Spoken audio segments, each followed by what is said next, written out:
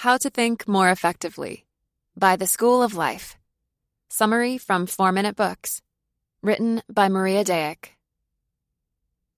One-sentence summary. How to Think More Effectively delves into the subject of thinking mechanisms and cognitive processes, and explores how you can think more effectively and draw better insights from the world around you by adopting a few key practices, such as filtering your thoughts or prioritizing work. Favorite quote from the author. But simplicity is really an achievement. It follows from hard-won clarity about what matters. The School of Life. Thinking is our primary source of information. So why not dedicate more time to learn about this bodily process, or even better, how to improve it?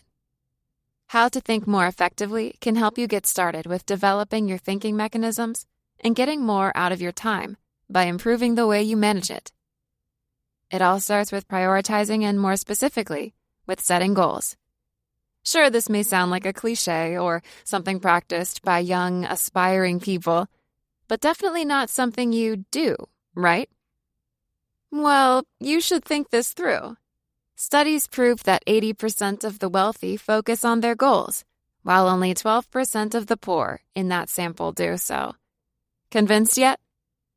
Goal setting can help you in numerous ways. For example, you'll be able to prioritize better and take responsibility for your actions. Once you've clearly defined what you have to do and how you want to achieve it, there's only one person to blame if you don't do the work. Make up a plan and follow it through. Don't know how? Keep on reading to find out 3 of my favorite lessons from the book that helped me become more efficient. 1. Be aware of your goals, plans, and life strategies by planning them with care. 2. Envy can be useful if you know how to analyze it, while death can remind us of what's important. 3. Skepticism can be good when you use it to be objective in your thoughts. Care to analyze these lessons with a more observing eye? Stay with me, as I'll explain each one in detail. Lesson 1.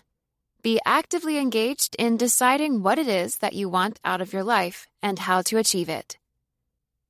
It's no secret that a person who organizes their schedule and has a little bit of structure in their life will be more productive than someone who sits around all day and procrastinates after accomplishing the bare minimum.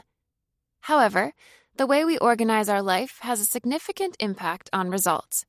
Therefore, it is of utmost importance to learn how to do it properly. Start by including your goals in your daily, monthly, and yearly plans. If you haven't set your goals yet, maybe it's time to pay some attention to this aspect. Ask yourself, what is it that you want to accomplish in life? Once you have that sorted out, make a plan. The first step is to figure out how much time you'll need to accomplish them.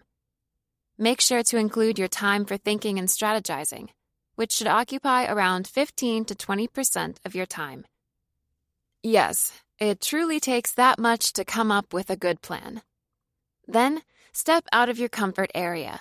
Ask yourself why you're doing the things that you're engaged in, and if they're helping you reach your end goal or just consuming your precious time. These questions may bring some discomfort, as you'll figure out that you have to replace some activities from your routine that don't serve a real purpose for your future. However, becoming more reflexive, structured, and analytical with your actions will pay off in the long run, especially as you get closer to achieving what you want. Be consistent and analyze your actions to improve your life. Lesson 2. Use envy and the thought of death to unleash significant insights about your desires. Acknowledging our feelings and being open about them is a strong sign of emotional intelligence. For this reason, whenever we feel something, be it a positive or negative emotion, it's best to let it all out instead of suppressing it. The same goes with envy, the negative emotion responsible for many of our actions. Still, acknowledging and acting on it are 2 different things. You may think that good people don't get jealous of others. Well, that's wrong. Humans are imperfect, so being envious is only natural. So how can we turn this negative emotion into something more positive for us? By analyzing it. When you have this feeling, it suggests that you are looking for something that you're currently lacking in your life. By carefully looking at your reason for envy and carrying out an introspection, you can identify what it is that you're looking to achieve or accomplish. Learn from envy instead of inhibiting it, if you want to declutter your thoughts and ease your soul. When you look at each negative emotion from this point of view, you'll think more effectively. Take death, for example. You can look at it from different perspectives. While this morbid thought can bring us negative emotions, it can also remind us of what's important. Use this feeling to open up your mind to new opportunities and let go of insignificant issues in your life. At the end of the day, all that matters is to live well, meaningfully. Know what your goals are and work hard to achieve them. Lesson 3. Be analytical of your thoughts and admit that you can't always be right. Sometimes it may be hard to acknowledge that our point of view is wrong. Personally, I find it very difficult to accept when someone else is right. However, as the book suggests, this can be counterproductive for our thinking mechanism, as it inhibits our analytical thinking and the ability to switch perspectives.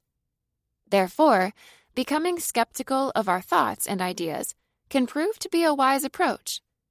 Now, I don't mean losing your personality, doubting every decision, and accepting everyone's opinions instead. Contrary to that, your aim should be to strengthen your cognitive processes by giving your brain a little bit more material to work with. As such, start by acknowledging that your thinking is faulty, as it should be. You're human, so you're imperfect. Therefore, errors and biases may be part of the way you're seeing things.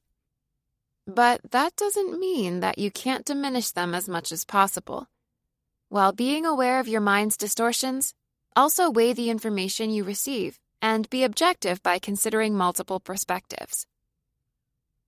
Take your time to filter the emotional factor out and focus on the voice of your rationale.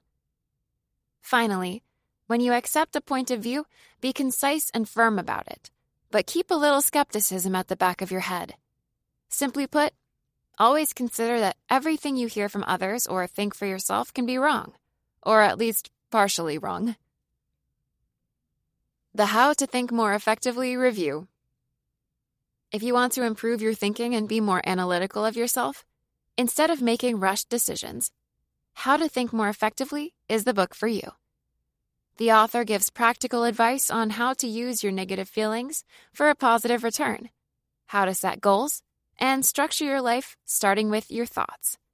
Rather than turning their book into an emotional, catchy, and motivational speech, the School of Life likes to play on the rational side of things and deliver practical advice. Who would I recommend the How to Think More Effectively summary to? The 23-year-old psychology student who is passionate about cognitive processes. The 30-year-old who feels stuck in the mundane and wants to learn how to make better decisions in life. Or the 49-year-old manager who wants to be on top of their thinking game and be able to give useful advice on this topic to their team.